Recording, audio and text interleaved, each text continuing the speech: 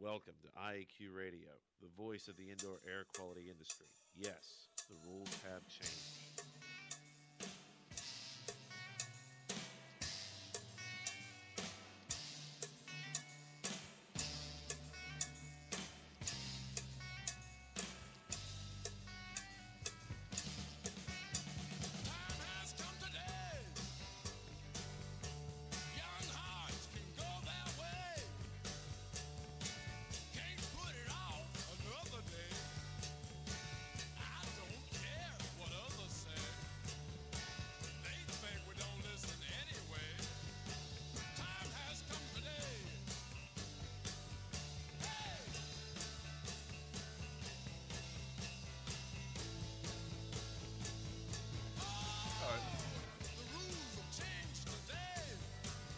Yes, the rules have changed. Good day wherever you're listening from, and welcome to Indoor Air Quality Radio, IAQ Radio, for Friday, May 29th, 2009.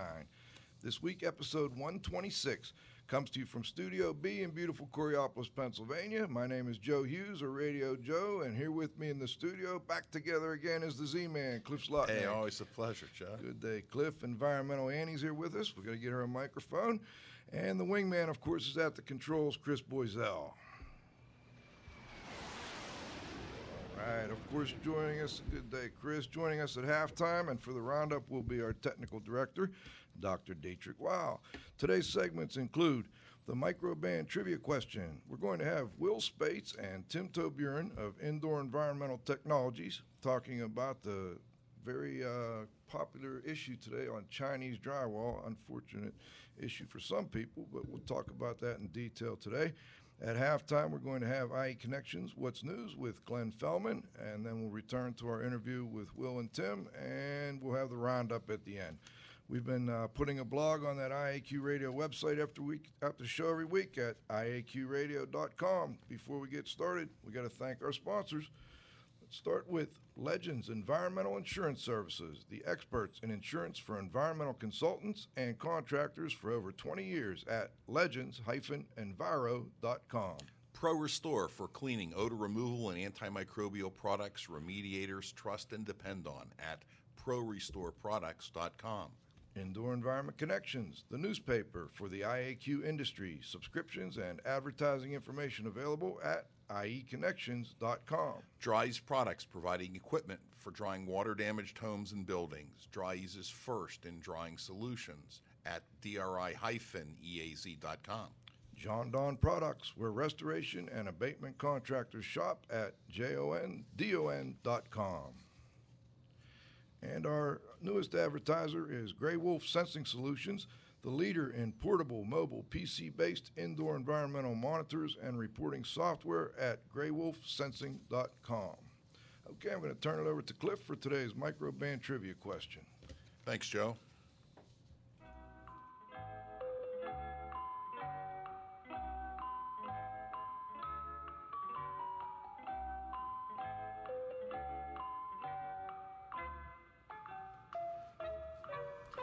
Okay, congratulations to John Lapotaire of MicroShield Environmental Services in Winter Park, Florida, for answering his third microband trivia question in a row last week. Win a cool prize by outcompeting IQ Radio listeners and being the first person to correctly answer the microband trivia question. Submitting your answer is very easy. Simply email it to cliffzlotnick@unsmoke.com. Now for the microband trivia question for Friday, May 29th, 2009. Listen closely. It's a two-part trivia question. You must provide both correct answers to win. The first part of the question looks for what was the original name for drywall when it was invented in 1916. The second part of the question is what does the term drywall refer to? Okay, Joe. All right. Thank you, Cliff. I also want to make sure I mention we do have those IICRC continuing education credits available and IAQ console renewal credits available by emailing me and requesting a quiz at joe.hughes@iaqtraining.com. Both of our emails are on the iaqradio.com website. We're also working on those ABIH certification maintenance points for those of you that are CIHs out there. So we'll let you know as soon as we're approved for those. All right, let's get started by introducing Will. We're going to start with Will Spates. Will is a certified indoor air quality professional with over 30 years of experience in the operation, maintenance, testing, and design of environmental systems. He is the president of Indoor Environmental Technologies, is qualified for investigation of building-related environmental issues, and has conducted hundreds of commercial and residential inspections and consulted with clients on construction and remodeling strategies to create healthy homes and offices. Will has taught in numerous different capacities at the Biology and Ecology Institute in Clearwater, Florida. He's done numerous courses for public health officials, IICRC courses, and Indoor Air Quality Association courses. He also offer environmental and consulting and testing services for indoor environments and seminars on building-related environmental health issues through his business. Our second guest is Timothy D. Toburin, certified restorer, certified mold remediator, and anti-AMRT. He has more than 30 years experience in restoration services with expertise in water and fire damage restoration and mold contamination issues. Mr. Toburin has also been involved in instruction of training classes, development of certification programs, exams and manuals, and development of training manuals for the remediation field. He also has written extensively and edited in industry periodicals. He's highly qualified to estimate, supervise restoration and mitigation projects, and teach others to do the same. How about some music, Chris? From California to North Carolina, everything in between, so it seems, was made in China. Made in China. Made in China. Everything in between, so it seems, was made in China. Made in China. Made in China. Everything in between, so it seems, was made in China. Made in China. Good day, Will and Tim. Let's make sure first we have both of you on the line. We got you unmuted. Hello, Will.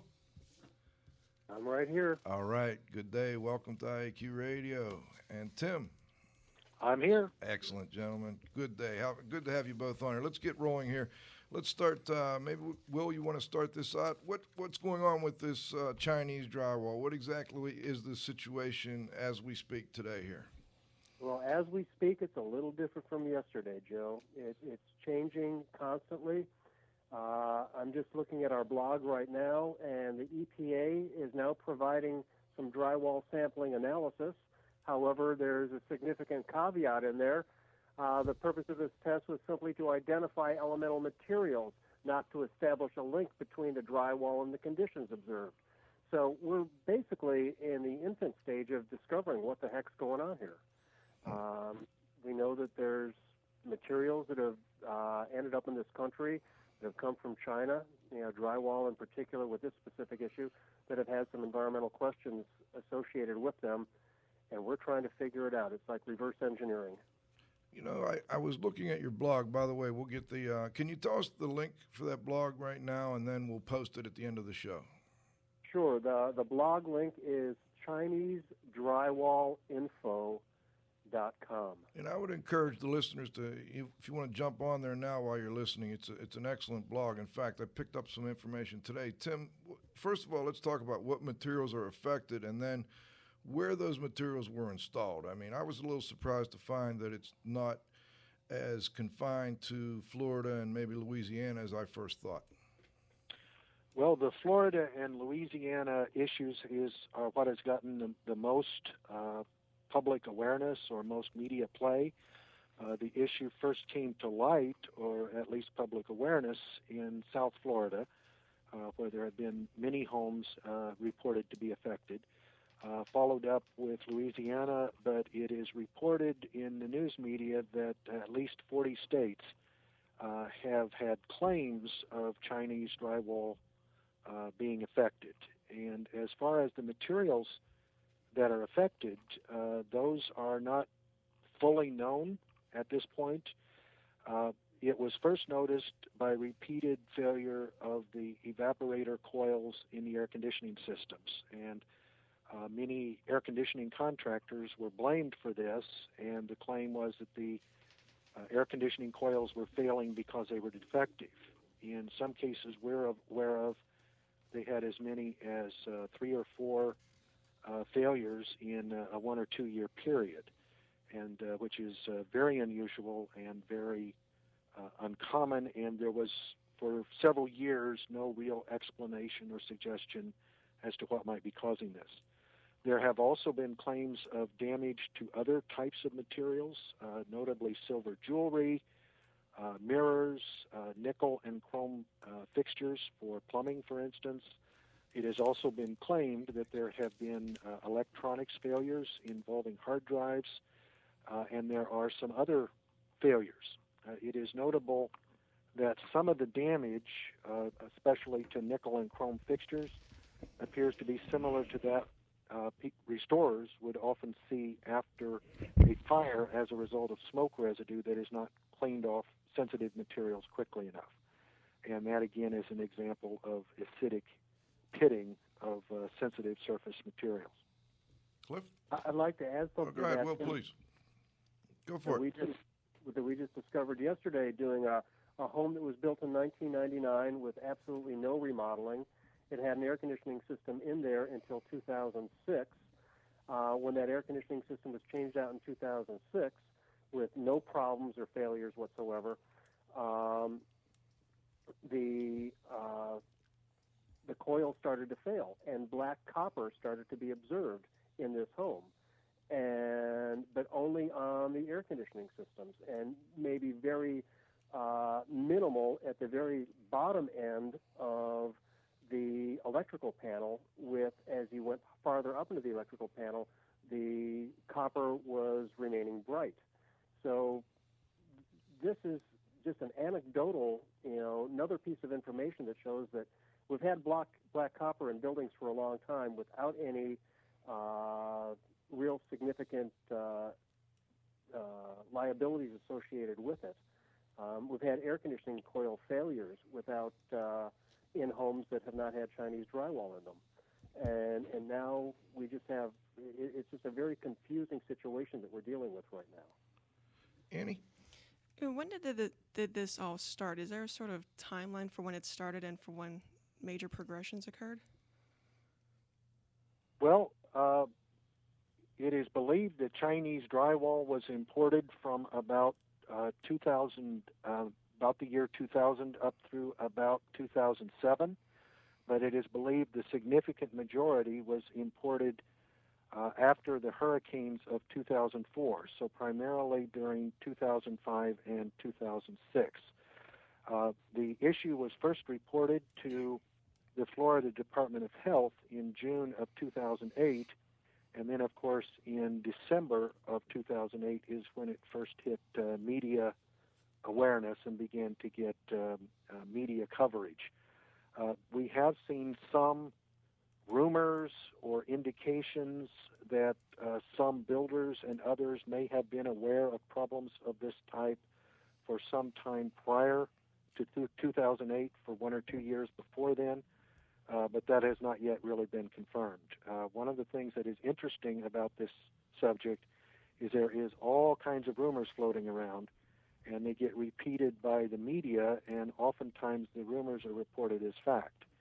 And so it becomes very difficult to isolate the facts from an opinion or something someone has said, which may or may not be true. Will, can you comment on, when people have a substance in their house which is turning their copper black and something that they can smell, this rotten egg smell, are people being frightened into suffering health effects, and what health effects have been claimed? What have you found to be the case? The primary health effects that I have found our clients to speak of are primarily respiratory, headaches, some clients with chemical sensitivities have had to move out of their homes and have stayed out of their homes for and are still out of their homes because of that. Primarily, it's the odor complaint, but I think that there's not enough information out there to show a causative link. I believe that we need to be doing some, testing of these individuals, even if we don't know what we're looking to test for right now. Samples need to be taken and archived so that we can see what the progression of the, possible, health effects, might be. And, we don't know what we're looking for right now, and I haven't seen any valid tests or any information out there that shows that, you can take a urine test or a blood test and find out whether you've been exposed to Chinese drywall, because we don't know what we're looking for yet. There's a lot of emotional component to these people's reactions, and in public health, we're aware that there is a psychosocial component to environmental illness that has to be considered. But we also have to be very sensitive to the reality that, something that can corrode copper, might probably have, adverse health effects on, organic life forms as well. Well, I think also that there's got to be a big stress component too. You have people that, this is the biggest investment that they've ever made. They may have just built a house. They may have a 30-year mortgage, and all of a sudden, they find out that there's a flaw in the construction materials, and stress is got to be huge in this as well. Oh, tremendously huge, Cliff. This is for somebody that has, this is their largest life investment, and who's going to be paying for the repairs right now? The fingers are going everywhere. Sure. And, there's all this pointing. It's not my fault. We just installed the drywall. It's not my fault. We just imported it. It's not my fault. I just built the house. And with insurance, pollution exclusions, it's a real complicated web that we're dealing with here. Let me, real quick, I've got a text message from a listener, and I want to see if you guys can help him out. He's looking for some drywall samples or photos, I guess, thereof, and he's also looking to try and acquire a bulk, like a half-sheet sample of, I guess it's pronounced Knauf Chinese drywall. I can't even pronounce the second word, Tianjin. No. Tianjin, and any photos of the product labeling, I guess. Are you aware of where this information might be available? It's actually on our blog, and we're just loading up a PowerPoint presentation on the blog that's going to be accessible just like a video would be on YouTube, that people can look at these pictures, look at the conditions of copper coils on air conditioning systems, the conditions of copper wiring. The drywall has various forms of identification. We've actually seen drywall stamped with China on one side, then an ASTM method farther on down the line. And I've never known Chinese products to have ASTM methods associated with them. Again, there's a lot of confusion out there, and we're not quite sure what we're dealing with. But the identification is visible on some pieces of drywall. As far as the photos go, there is also a link on our website to the Florida State Department of Health website, and there are a lot of photos of different materials affected by the Chinese drywall syndrome on that website. So if you go to our blog, you can get directly to that information. So they have photos of not just the drywall, but also other components. Other materials, mirrors, jewelry, appliances, a wide variety of different types of materials. Again, a lot of these things, the claim is made and seems to be logical that this is what is causing the problem, but it is not yet really definitively proven from a scientific standpoint to be the case. How far are we from that point, do you think, Tim? I mean, obviously you can't say for certain, but I'm sure you have some kind of idea in your mind as to how long it'll take. I mean, obviously they're working on this. How long do you think it'll take to figure it out? Well, one of the limiting factors has been obviously the budget for the work to be done. The state of Florida has, until now, been taking the lead on this issue, but they have had very limited funding. The state of Florida, like many other states, is in a real budget crunch due to the economic downturn, and not really had a lot of money available to spend on this issue. I did see some information just this morning in doing my regular research on the Chinese drywall issue that the EPA has been instructed by Congress to spend a significant sum of money on determining what is going on with this issue. Apparently, in just the last week or so, it was reported in several places that this appears to have hit critical mass in Congress and become a real issue that they are concerned to have addressed. I'll bet some plaintiffs' attorneys are spending some money on some testing, and there should be some good information coming out from that, but apparently that'll take a few years, I guess. Are you aware of anything like that going on? I haven't seen a test out there for material testing aside from, just the physical identification that this is, that says Knauf or China or some other identifying characteristic on there. But I think, the plaintiff's attorneys, if we're talking about health effects here, they need to start, working with the people that are living in these homes as well and seeing what they can come up with some type of strategy to at least secure some samples for these people while they're living in these homes to see what's happening on down the line.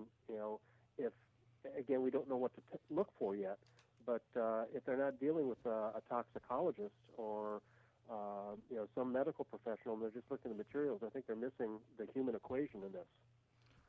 Okay. Annie? Yeah, what sort of gases are reported to be emitted, and in what concentrations in these homes? Well, I've seen different levels as proposed. Among others, carbon disulfide, hydrogen sulfide, carbonyl sulfide, sulfur dioxide, and mercaptans have all been detected at various levels. The question then becomes one of dose. How much is present? How much is too much? And I went and looked up the OSHA PELs for these various chemicals, and for an 8-hour time-weighted average, those range from 5 parts per million to 20 parts per million. The issue is that in many cases, we are finding that the detected levels, even inside wall cavities, where it would be assumed that they would be significantly higher than in the room air, where they would be more diluted, is often in the low hundreds of parts per billion. So we're talking potentially, say, 200 parts per billion being detected, and 10,000 or 10,000 parts per billion being the time-weighted average for OSHA. Now, you cannot directly correlate OSHA PELs to exposure limits for people in their homes that might cause health problems. But still, we're talking a huge differential between the amounts being detected and the amounts that have been traditionally considered as likely to cause serious health effects. And I guess we should remind listeners and Dr. Weil that, the PELs are established for 8 hours, normally healthy people working over an 8-hour day. Cliff? I got a question.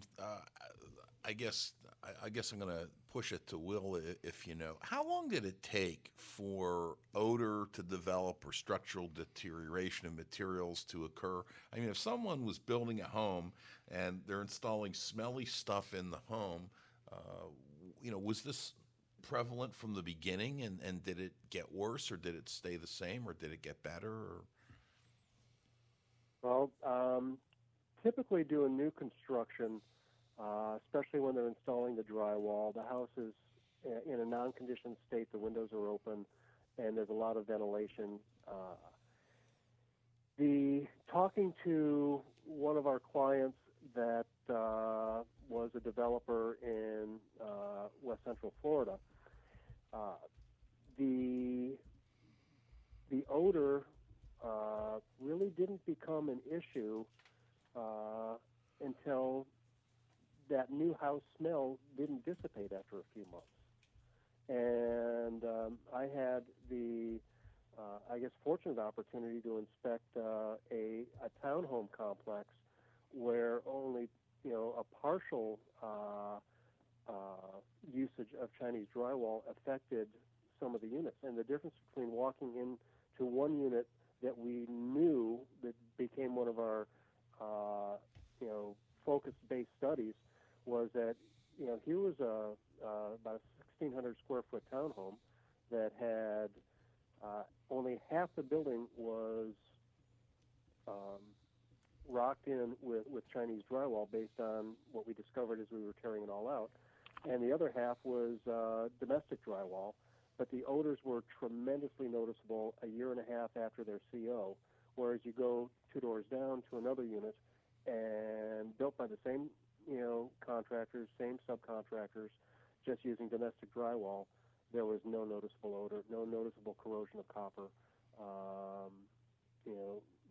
and we did the same pattern. We removed 6 square feet in 1 square foot increments from 6 locations in the building and inspected those wall cavities as far as we could, and only in the ones with where we found the Chinese drywall markings and the copper corrosion did we find the strong odors. Can you describe that odor for us a little, Will? It's like an acrid odor. It's not a true rotten egg smell. It's a little more acrid than that and a little more subtle, but it's definitely noticeable. And in a closed home with no outside air dilution ventilation that has not been occupied, it can be very noticeable as soon as you walk in the door. Okay, let's put this in context now. I've got a text question from a listener. How many tons of this Chinese drywall are believed to have been used in the U.S. since Hurricane Katrina? And just for a reference, Cliff had that one home contains about 7 metric tons. Yeah, that's okay. So what do we got, guys? Anybody? Either one of you? 60,000 homes estimated. Somebody got a calculator? 60. Or rather, enough. I would say enough drywall has been enough drywall was imported that it is reported that 60 to 100,000 homes could have been treated with that or had that material incorporated. However, I'd like to stress something that Will mentioned a little bit earlier, which is that we have found that many, many homes have a mixture of drywall sources. Nobody had any reason to believe that they should keep track of where particular batches of drywall went. And so, it was thought, hey, a sheet of drywall is a sheet of drywall, and neither the importers, the distributors, the contractors kept track of what went where. And those chains of custody are now becoming very, very valuable pieces of information in trying to figure out what's happening out there and where the stuff might have ended up. Okay, guys, it's right around halftime. I'm going to break a little early because I think this is a good point to take a little break, and then we're going to come back. We're going to talk a lot more about this Chinese drywall issue, how you inspect for it, and also what the potential or possible remedies are. Let's go to the halftime first, though, and then we'll bring you guys back in less than 5 minutes, let's say. Sounds good.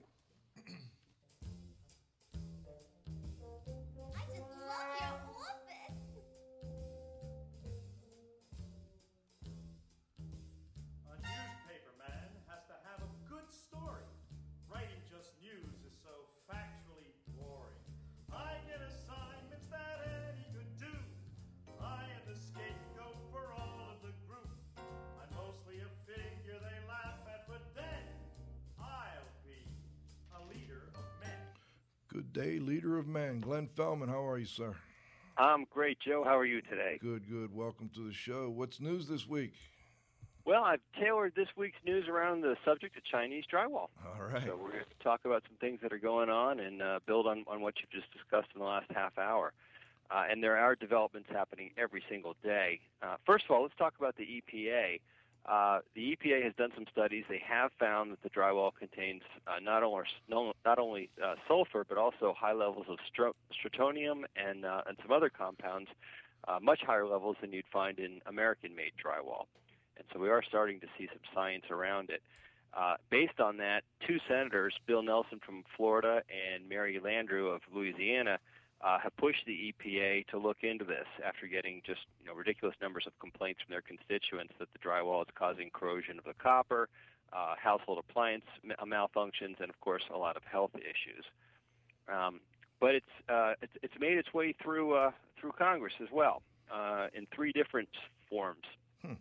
Bill Nelson from Florida introduced U.S. Senate Bill 739 at the end of March, which basically required the Consumer Product Safety Commission to study the drywall imported from China. And a companion bill, U.S. House of Representatives Bill 1977, was introduced by Florida Representative Robert Wexler. Those are both now with the, in the House, it's with the House Committee on Energy and Commerce.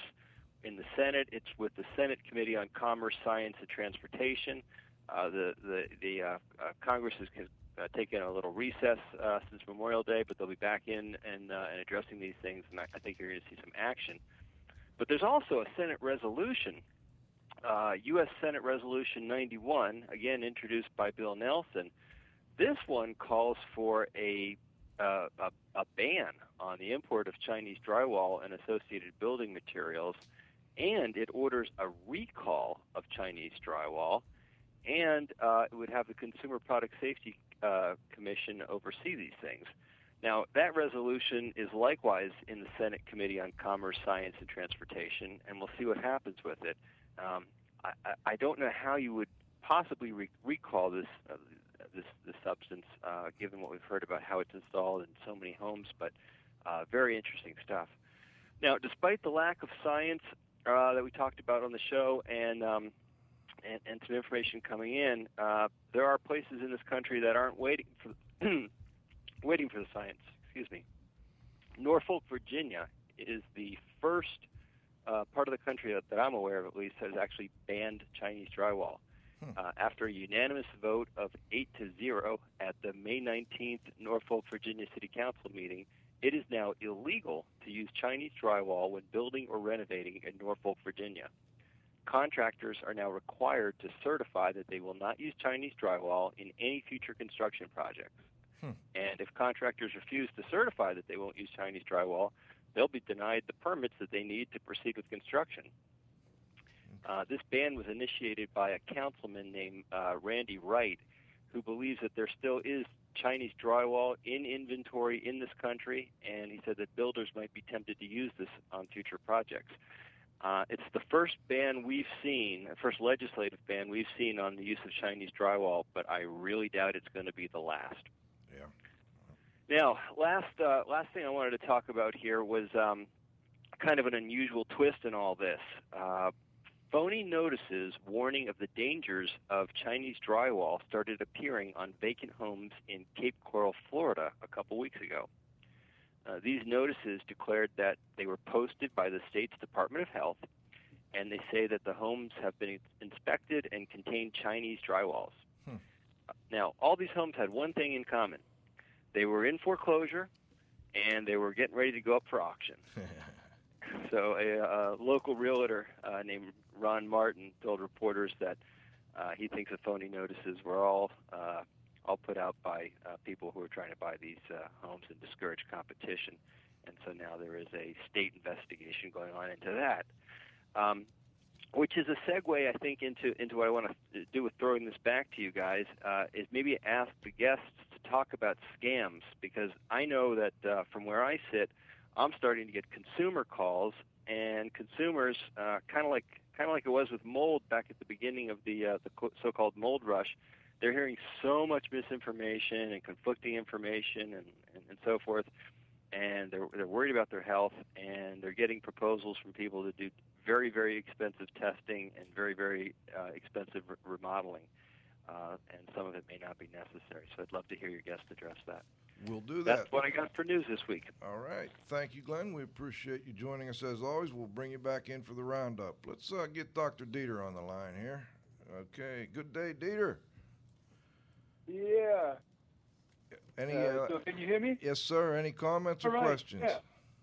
I kind of interesting.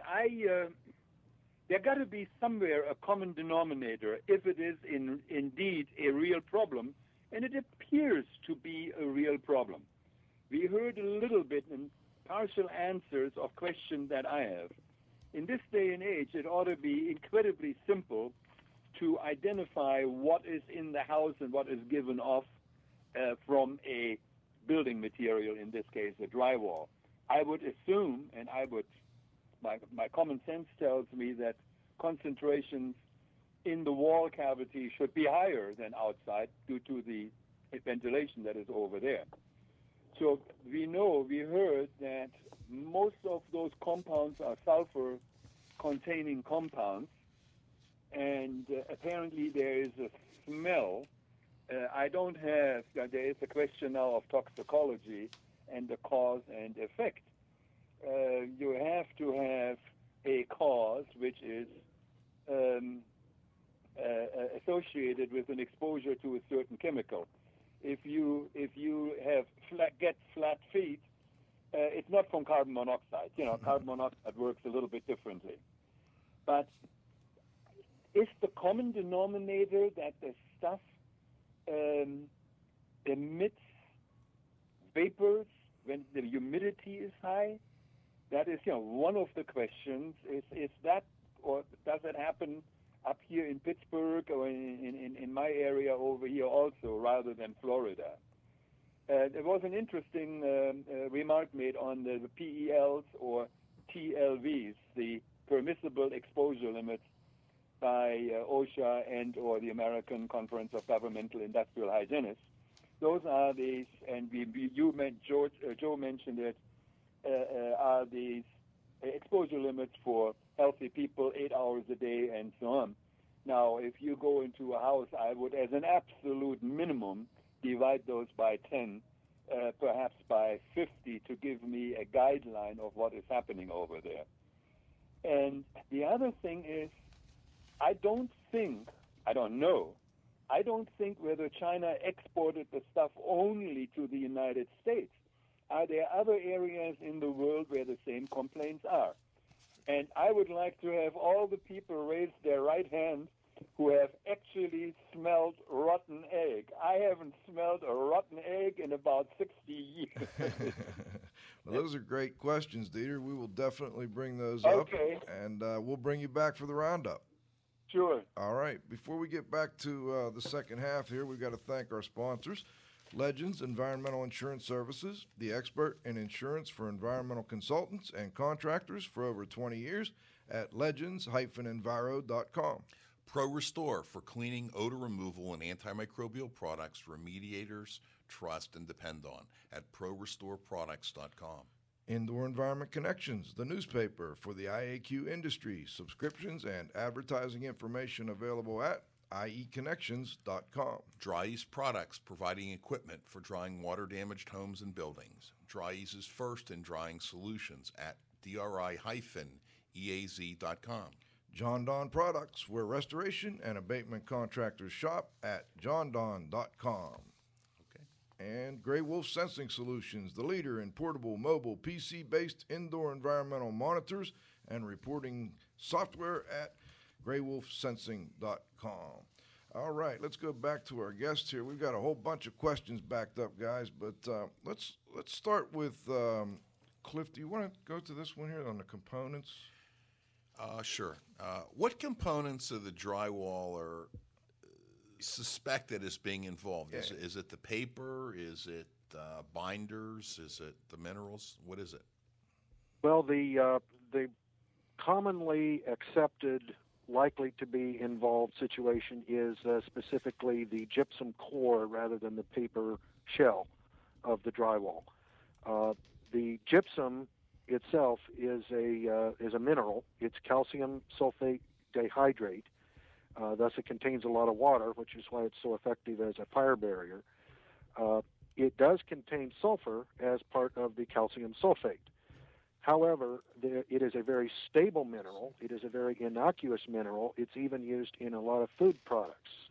So the calcium sulfate itself is not something that would normally be considered a significant risk. There are other things that can be found in the gypsum core of the drywall, various binders, waxes, starches, other types of things. There is no general specific regulation of what goes into it.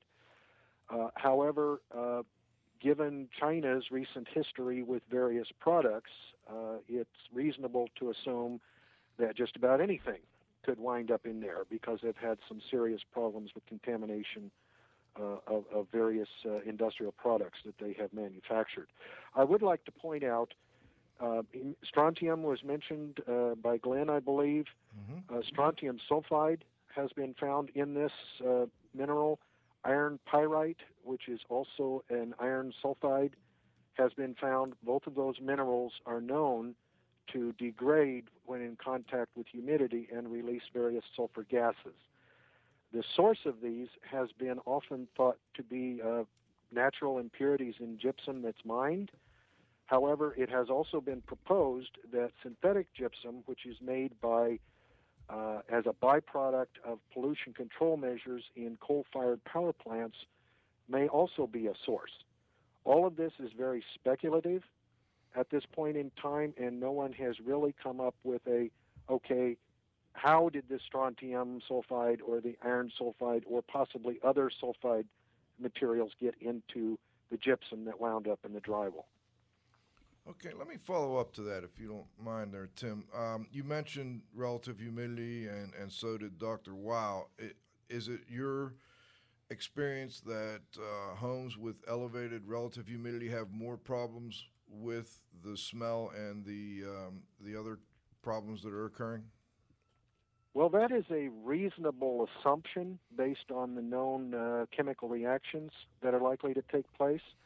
However, we would like to propose a possible idea that I've not seen pitched out prior to this, and that is that if a home is under negative pressure, the air inside the wall cavities will often wind up at a humidity level that is much closer to the air that is outside as opposed to the air that is inside. If it is then drying to the interior, which it will be, this means that the water vapor molecules are moving through the drywall towards the interior, and we propose the suggestion that homes of this type may be more likely to suffer significant problems than homes that are under a positive pressure, and therefore the air in interstitial spaces tends to be closer to the humidity of the ambient air in the occupied space. A possible issue that may indicate that this may be involved is the fact that there seem to be a lot fewer reported problems from commercial buildings that were built during this time. And commercial buildings are required to provide fresh air, therefore tend to be under positive pressure as opposed to negative pressure. And we have just heard of many fewer problems associated, if any, associated with commercial buildings as opposed to residential buildings. That's an interesting point. And the other question that Dr. Wow asked, are you familiar with other, obviously this Chinese drywall doesn't just come to the United States, maybe I'm wrong, but are we getting reports about this from other countries as well? I've heard that Singapore and Hong Kong, Dubai are all areas where this has ended up. And this is, again, just reading what's been put out there in little media blurbs, that the Chinese drywall is they import it or export it to all these very large, rapidly developing areas, and they're a big exporter of building materials these days. Okay. But that's secondhand information that is picked up on press releases and wires, that we just see that comes through. All right, let's follow up on one more. We might as well get them all. And in fact, I've got a text question as well. But let's go to the question that Glenn Fellman had with respect to the types of scams that you may be seeing out there. What should the general public be aware of with respect to scams that are occurring that involve this issue? Well, to date, I have not seen any qualified testing method. I've seen several references to qualified inspection methods, but testing methods where you're actually sending samples off to a lab to have them analyzed, the people that are promoting these usually have a financial stake in it one way or another. They're either going to be performing the tests or analyzing the tests. And I have not seen any governmental organization say that there's validity to this. I know personally, I've taken samples from homes with strong odors, the presence of Chinese drywall, China and canal written on the back of the drywall. We've had the samples analyzed in high humidity environments, and they came back negative, using some of the most valid testing methods that were available at the time that we were doing the testing. And I just said, this isn't working. And we knew we had, all three components. We had copper corrosion, coil failure, we had strong odors, and we had visible identification of China drywall, and the tests were coming back negative. So well, what does work? How do you inspect for this? We have a threefold inspection. It is, are there strong odors? Are there evidence of copper corrosion? And then we inspect the attic to see if we can find any identifying characteristics as to the origin of the drywall. And we did one of those inspections yesterday, and we came back with presence of some darkening of the copper and a history of coil failures, but I think it's manufacturer related rather than indoor environmental related. We didn't have strong odors, and we didn't have any identifying characteristics. All the drywall showed domestic characteristics on it. So I wouldn't say that just because the coil failed that this house would be suspect for Chinese drywall syndrome. Will, I'm sorry, Will, in an earlier response, you had mentioned that some people that had pre-existing chemical sensitivities had been forced to leave their home. What I'd like to do is we have a text question from one of the listeners. What's been your experience with contents from these homes? Can people take their personal property, soft contents, out of one of these houses that had Chinese drywall? Does the odor, stay in those materials? Can it be removed by cleaning and so on and so forth? Do you have any idea on that? I wish I did, Cliff. Okay. Unfortunately, the homes that we've been dealing with have not been occupied, so there's been very limited contents, to deal with, and I haven't been involved with that yet. Okay. Taking a guess, I would say that porous contents might be suspect, but semi-porous and non-porous contents, I don't think would be a problem. Similar to what we'd find in mold odors or smoke odors in buildings. Mm-hmm. Tim, do you have anything you want to add? Well, as far as the issue involving scams, there are scams or things that are arguably scams, as Will said, involving testing, sampling, inspections, those types of things. There are also what are arguably scams involving remediation, which some have suggested use of ozone, various other chemical products being fogged or added to the home or sprayed onto walls, sealers being painted onto walls with the idea that this seals the gases inside the walls, use of air cleaners as a way of cleaning the gases out of the air as they come in and keeping the levels low. As far as we know at this point in time, there is no scientific evidence whatsoever that any of these work. And there is some distinct possibility that some of them, depending upon what you're adding, may make the situation worse. Notably using ozone. Maybe produce even more toxic gases as a result of chemical reactions that are uncontrolled. There's a document from the state of Florida specifically addressing this. And, yes. That's on our blog.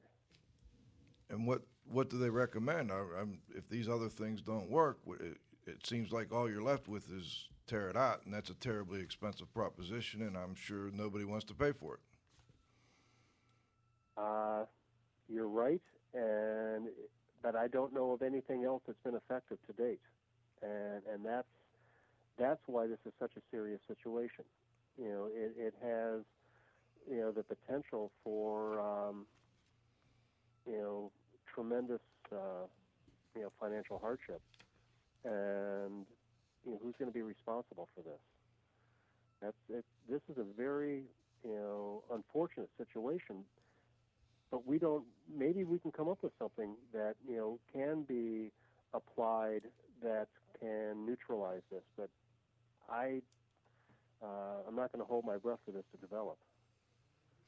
Let me ask one more. Is there a consistency to the structural damage caused by this Chinese drywall?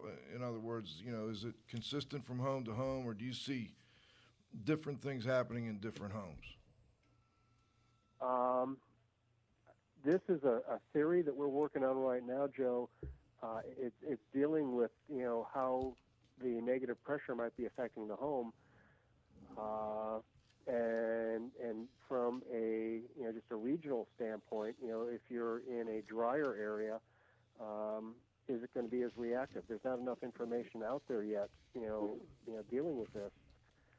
But I strongly suspect that the installation of the mechanical equipment to create negative pressure could make a home much more reactive than the similar home with the same materials with an air conditioning system that was installed properly, where there's at best a neutral pressure, and so we're not entraining outside air. So right now that would be a. Go ahead. That's an X factor that we're dealing with. Yeah, that would be at least a temporary partial solution, I guess, and we'll have to follow up with you later to see how that's working out. Annie? Yeah, from your experience, is this problem covered by homeowners insurance or by business insurance? I don't know of any insurance that is covering it to date. They might cover a little bit of the investigation process, but I don't know. I haven't seen any insurance claims that have assumed the responsibility for repairing this. I'd like to point out that is probably true of homeowners insurance, especially, which usually does not cover building defects. It covers sudden and accidental occurrences, and the installation of this drywall was neither sudden nor accidental. As far as business insurance, business liability insurance for drywall contractors, for builders, for distributors, for importers, all of those people are usually covered by liability insurance that has a specific pollution exclusion, which means the insurance company is not going to pay for pollution. Now, none of these cases have been to court yet, and there are multiple individual and class action lawsuits that have been filed in Florida and elsewhere. But it is probable, based on our discussion with several attorneys and insurance professionals, that the courts will decide that the pollution exclusion applies. And so in that case, a builder or contractor may have his defense paid for by his insurance company, but there would be no coverage for the actual problem, which takes us back to China and the Chinese manufacturers. And it's not difficult to see that it might be difficult to collect funds from Chinese manufacturers. In particular, it was a couple of months ago, it was announced that Knauf, one of the major manufacturers involved with this situation, has no insurance coverage that would be effective for this type of a complaint. Isn't that lovely, huh? Yeah. Oh, boy. All right. Well, gentlemen, it's time for what we call the roundup. Hang in there with us for 1 second. We're going to bring everybody back in for one final question. Move 'em on, hit 'em up, move 'em on, hit 'em up, rawhide. Cut 'em out, ride 'em in, let 'em out, cut 'em out, ride 'em in, rawhide.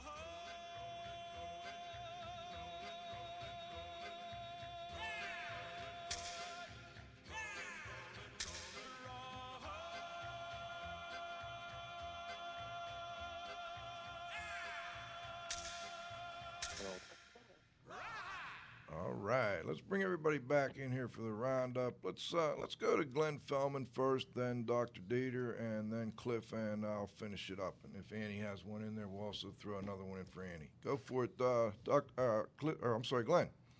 All right, thanks a lot. I have just sort of a question for you guys. You've seen over the years in the IAQ world, we've seen different things sort of come and go as problems. Doesn't sound like this is one that's going to go quickly. What do you think the future holds in terms of regulation or possibly even training and those types of things for people who might be investigating this stuff or even removing it in the future? You want to handle this, Tim? Well, what do I see in the future? Too early to tell, probably at this point. I would say that I think the banning the material is a little bit closing the barn door after the horse got out. I doubt very many installers or builders would intentionally put this stuff in a building at this point, although I suppose it is possible.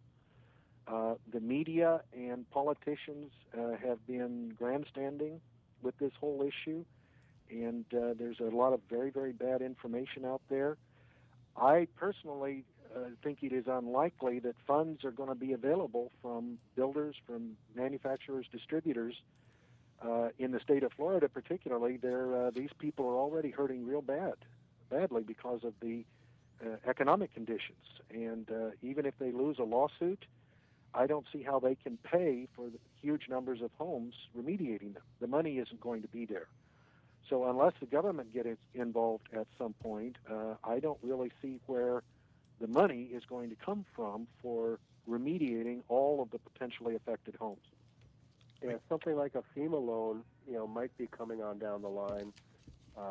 We could get a low-interest loan to affect the repairs. But, I agree with Tim.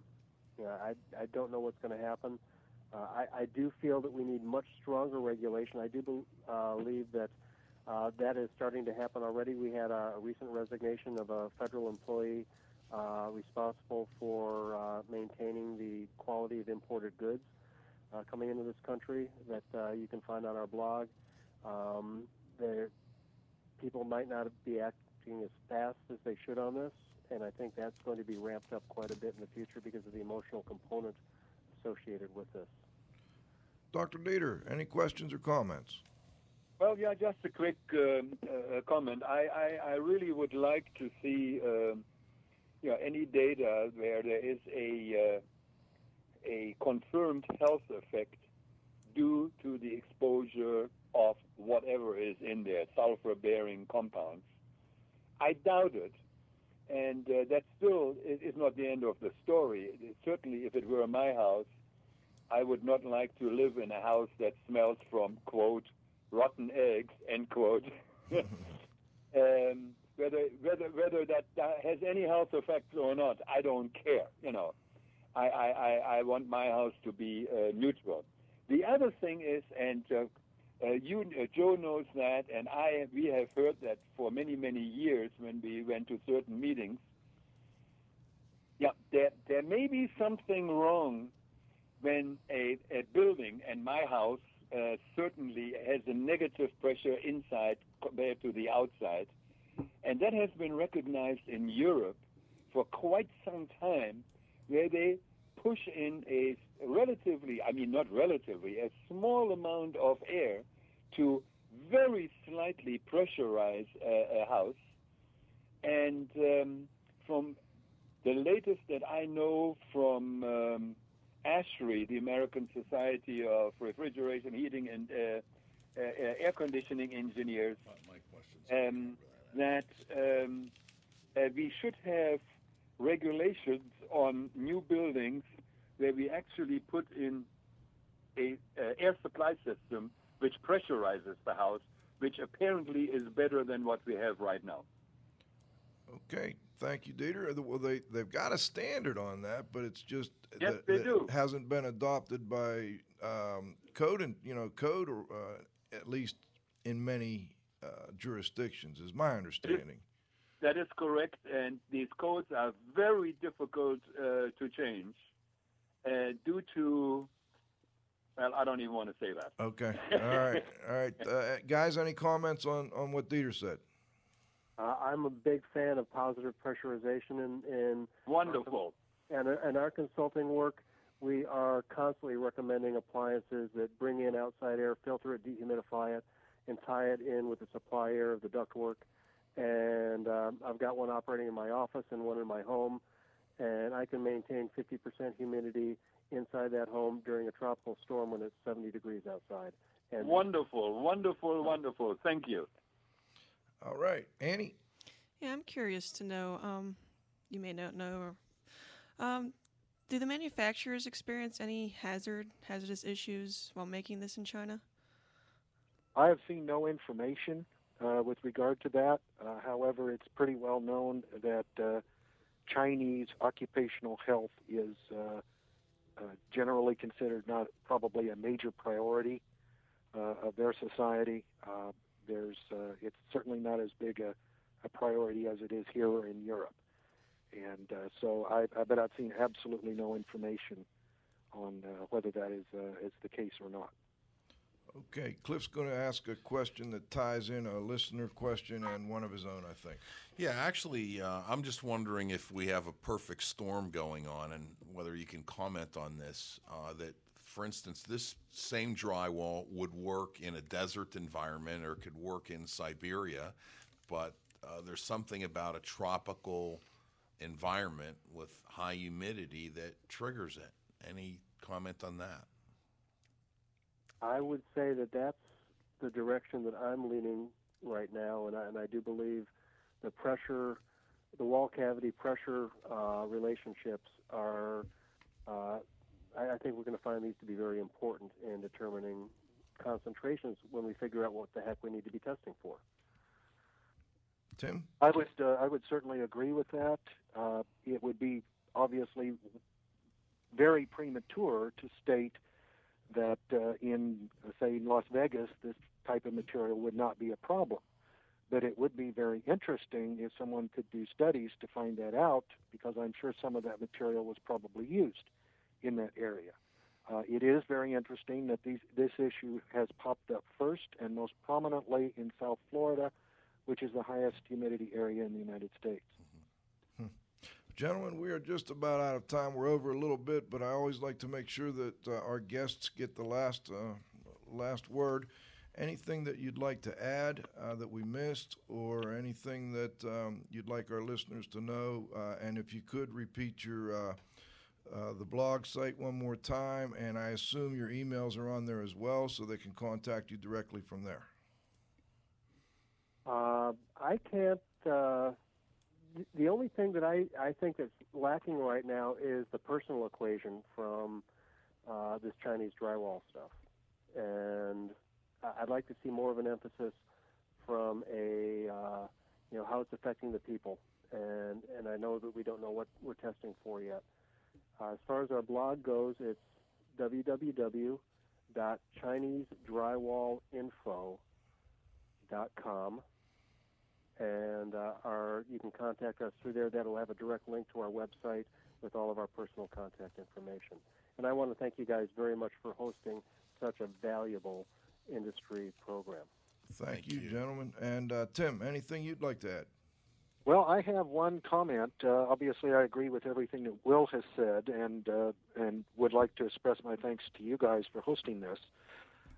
However, I spend a great deal of time researching this issue on the web and elsewhere, and there is a very common thread through the media articles as well as in comments that people post on websites with regard to those articles. And that is that the builders, the drywall installers, the importers, everybody knew that this was a problem and imported it and used it and intentionally stuck defective materials in people's homes. And every bit of information I've been able to see is that nobody had a clue that this problem would arise. Drywall has been used, as I believe was shown by your question earlier, for nearly 100 years. and it's been widely used, and it has never caused any problems remotely similar to this, as far as I am aware. As long as the material stayed dry, it was a very, very stable, durable, non-reactive material. And I just think it is unfair for people to make the assumption that the people using this material were aware that it was going to cause problems, because I do not believe that they were aware. That's great comment to end up with there. Thank you, gentlemen. We really appreciate it. I want to say thanks to this week's guests, Will Spates and Tim Toburen. Really appreciate you having you on from Indoor Environmental Technologies, discussing a very important issue, Chinese drywall. Before I go, I want to also make sure we thank my co-host, Cliff Zlotnick. It's always my pleasure. The Z-Man, of course, Environmental Annie. The wingman, Chris Boisel, for helping us out at the controls. Of course, we want to say thanks to Glenn Fellman for the IE Connections What's News, and always, as always, to our technical director, Dr. Dietrich Weil. Thank you for joining us. Most importantly, we had a real nice group online today. I want to thank that growing group of loyal listeners. Please come back and join us next Friday at noon for the next broadcast of IAQ Radio.